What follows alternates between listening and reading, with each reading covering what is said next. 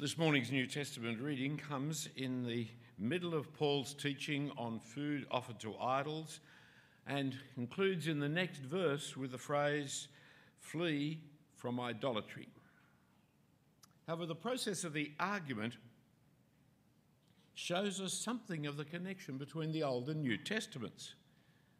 One dangerous way of reading the Old Testament is typology.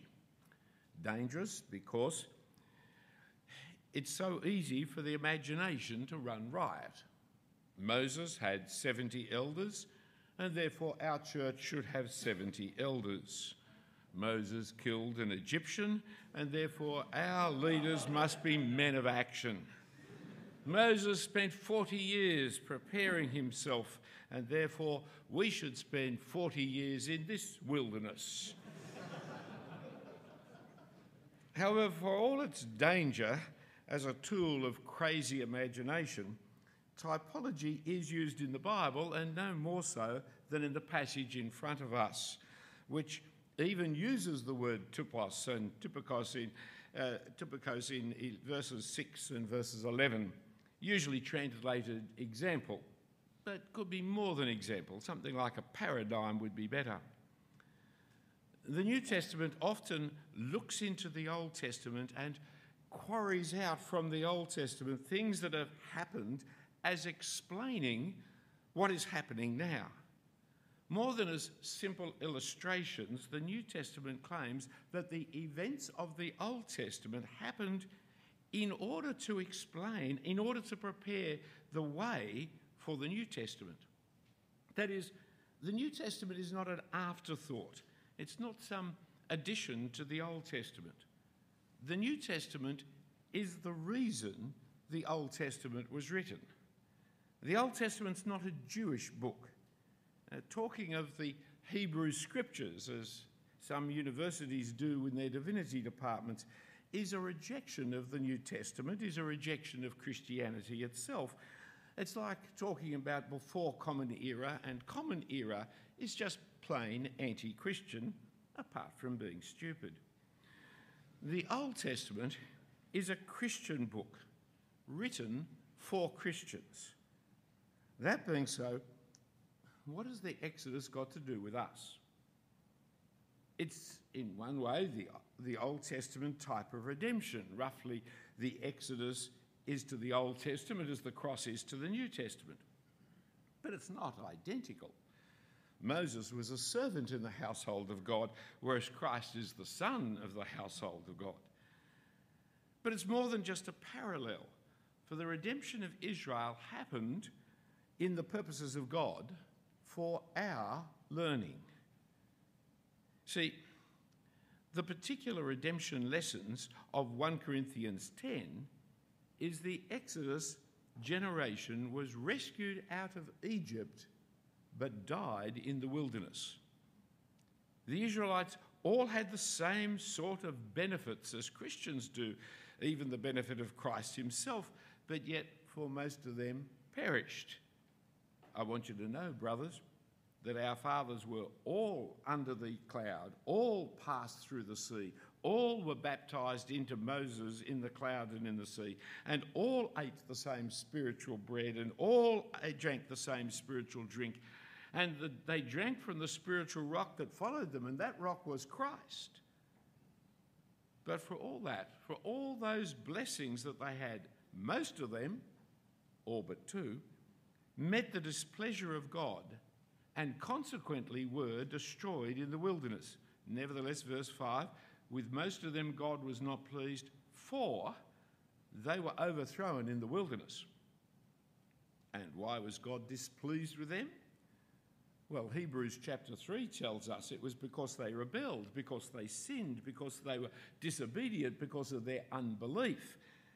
And goes on to warn us of evil, unbelieving hearts being amongst us, of hardening by the deceitfulness of sin, or failing to remain firm to the end.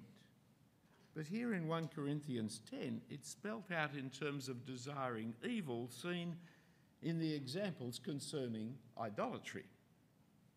Not just illustrative examples of sinfulness, but types or paradigms for us to learn from. because these events happened in Moses' time as examples for us they happened for our sake and were written down for the sake of Christians, that we might not desire evil. Look at verse 6.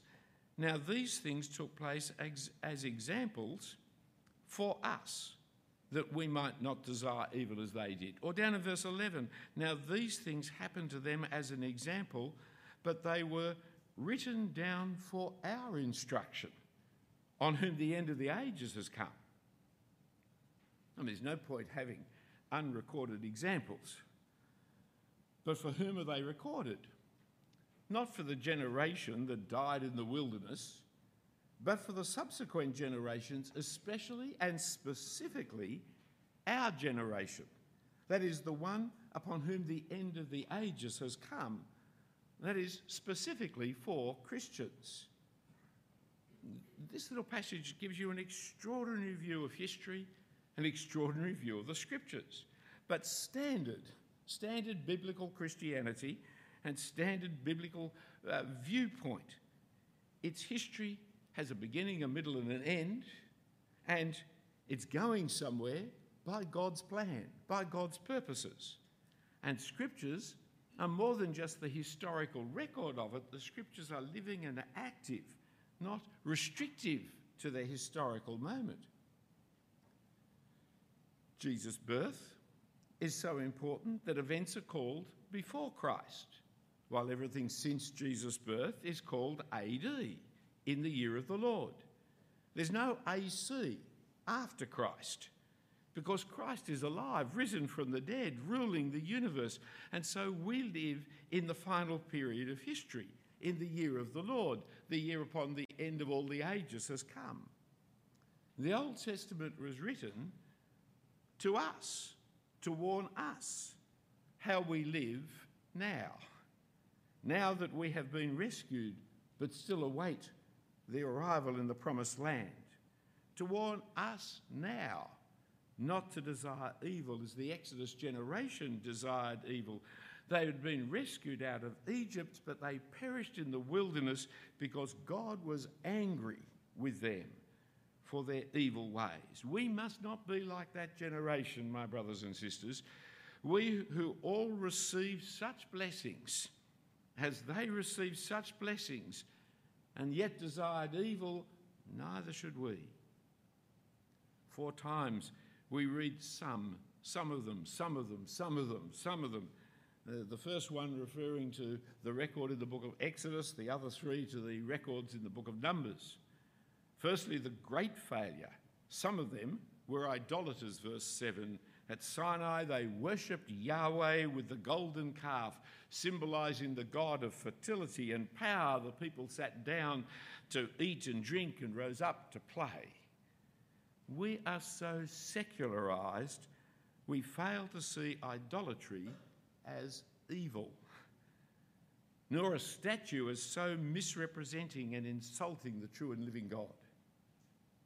Secondly, verse 8, some of them chose sexual immorality, worshipping the Moabite fertility gods, the Baals of Peor. And of course, we're so Christianised that we don't see idolatry and false theology connected directly into hedonistic sexual immorality. And thirdly, in verse 9, some of them put the Lord to the test, put the Christ to the test. And we're such materialists that we fail to thank God for our wealth and find endless opportunities to whinge of our unfulfilled wants. And fourthly, verse 10, some of them grumbled about the leaders God had appointed. And we're so culturally and philosophically egalitarian that we don't see the sinfulness of rejecting God's appointed leaders. In all these events, the people desired evil and God destroyed most of them. So therefore, take heed. Take heed to the Exodus events that happened and were recorded for us to take heed of. We must not desire evil. We must not be idolaters. We must not indulge in sexual immorality. We must not put Christ to the test. We must not grumble. This is a very worrying passage for Christians, and it should be. It's written to worry the Corinthian Christians and us. We've been taught that our salvation is safe and secure in the hands of our Saviour. None shall pluck them from my hands. He who began a good work in us will bring it to completion. He who is faithful will present you pure and holy at the last day. Our inheritance is imperishable, undefiled, kept in heaven for us, who are being guarded by the power of God. Verse after verse speaks of the assurance that we can have of our salvation. But here we have these verses, and these verses warn us of the catastrophe that will happen to us, the catastrophe that will happen to God's people who desire evil. Here we have Paul explaining his concern about himself being disqualified. For it goes on from the end of verse 9, starting verse 10 with the word for. Here we have Paul's explanation. You see, he said, I discipline my body and keep it under control, lest after preaching to others, I myself should be disqualified. For I want you to know, and then goes on to our passage. Paul will not allow himself to be disqualified, for he is very conscious of the reality of the disqualification and doesn't want us to be unaware of the reality of such disqualification. For they all, that generation, had these incredible blessings bestowed upon them, and yet, with most of them, God was displeased, their bodies lying in the wilderness, scattered in death. Now, there are two classic defences against this warning.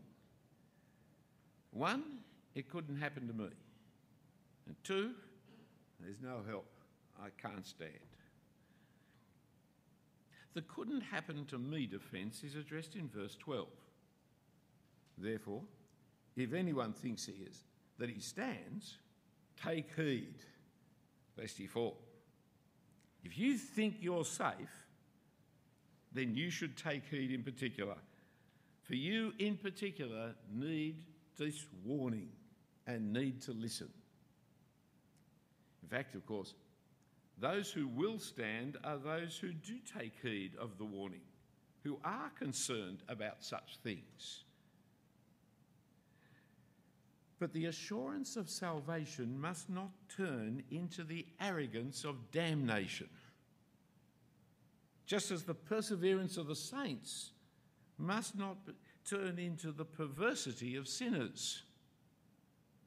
The relational promise of none shall pluck them from my hand must not be turned into the impersonal formula, once saved, always saved. It is relationship that we have with God who protects and saves us, not some theological formula we've crossed where we can tick our box of safety and security and ignore the call of God.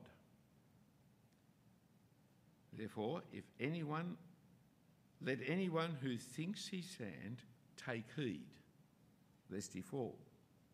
And just as popular and just as wrong is the I can't help myself defence. It's not my fault.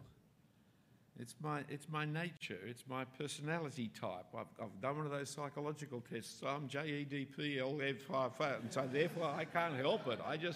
I am this. It's in my genes. I can't help my genes. They just were given to me, and I was born this way. God made me like this. I feel it's right for me. You know, it's me being authentic.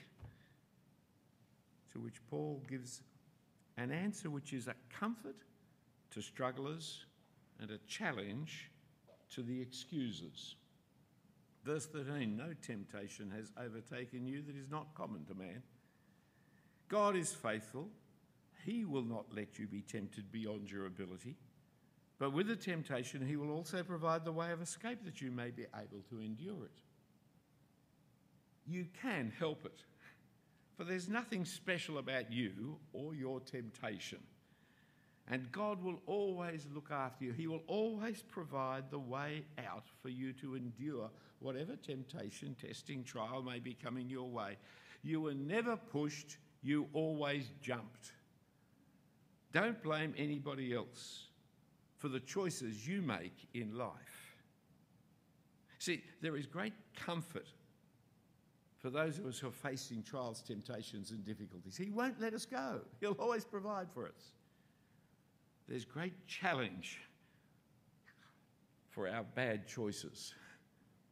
Great challenge as we look back and see our failures. There were ways out. I chose it. I did it. Well, so can Christians fall away, you ask? And I want to know why you ask. Are you planning to fall away? Trying to work out an option? No, of course not. But you know, Philip, can Christians fall away? Make sure you don't. It's the answer to that silly question. For Paul is not into a hypothetical issue for intellectual discussion. He disciplines his body and keeps it under control, lest after preaching to others, he himself should be disqualified. My brothers and sisters, it's a dreadful thing. A thing full of dread. It is a dreadful thing to fall into the hand of the living God. Make sure you don't. The man or woman of God who hears these words of warning will take heed. The man or woman of God who looks back on their failures will acknowledge that it was their fault and ask God for mercy and forgiveness in the name of the Lord Jesus. God's person will not turn away from Jesus either to desire sin or for some other saviour or God. That's why the conclusion of the Passion is not a discussion of theoretical possibilities or impossibilities, but verse 14, therefore, my beloved, flee from idolatry. Given that these people were rescued out of slavery in Egypt, only to die in the desert without entering the promised land, because they desired evil, especially the evil of idolatry, therefore, make sure you flee from idolatry. Notice very carefully what he says here. It's flee, not play with, not entertain, not trivialise, not tolerate, not accommodate, not experiment with. It's flee. That's what we've got to do. Run as far and as fast as you can away from it. I know an idol is a nothing, and there is no God but one. But idolatry is very dangerous. Dangerous to sinful people. Dangerous to people like you and me. Therefore, have absolutely nothing to do with it. The idolatry of the Israelites came in many forms. The golden calf, worship of Yahweh, the Baals of Peor, the testing of God, the grumbling discontent with these provisions. And it can come to us in many different forms. The dalliance with interfaith religious worship, the visual misrepresentations of Yahweh, the ignoring of his word and ways for more acceptable and less ethically rigorous ways, the worship of the created world instead of the creator that leads to materialism and covetousness, the worship of the government following the journalists as prophets and the advertisers priests. There's lots of ways you can practice idolatry. Make sure you don't, whatever they are. There is any number of ways that you can practice both religious and irreligious, both within Christianity and with other religions. But we have been saved by the one and only name of the Lord Jesus Christ. He and he alone is the way to the Father. And we must not compromise that unique relationship, but must flee idolatry. It comes as a little surprise, but it shouldn't, that John, when he finishes his first letter about all kinds of things, winds up saying in his very last verse, little children, keep yourself from idols. Let's pray. Heavenly Father, we thank you for your word, that living and active word by which we deal with you and you deal with us. And we do pray, Father, that by your Spirit you would keep us from idols, that you would give to us such desire for living for you that we would not desire evil, but turn away from all false roots and all false living, that our lives might bring praise and glory to you, and living with such self-control, such discipline, we may never be disqualified. We pray it for ourselves, Father, but we pray it for those who sit with us this day, those beside us on our right and those beside us on our left. Please keep us, Heavenly Father, from idols. And we ask it in Jesus' name.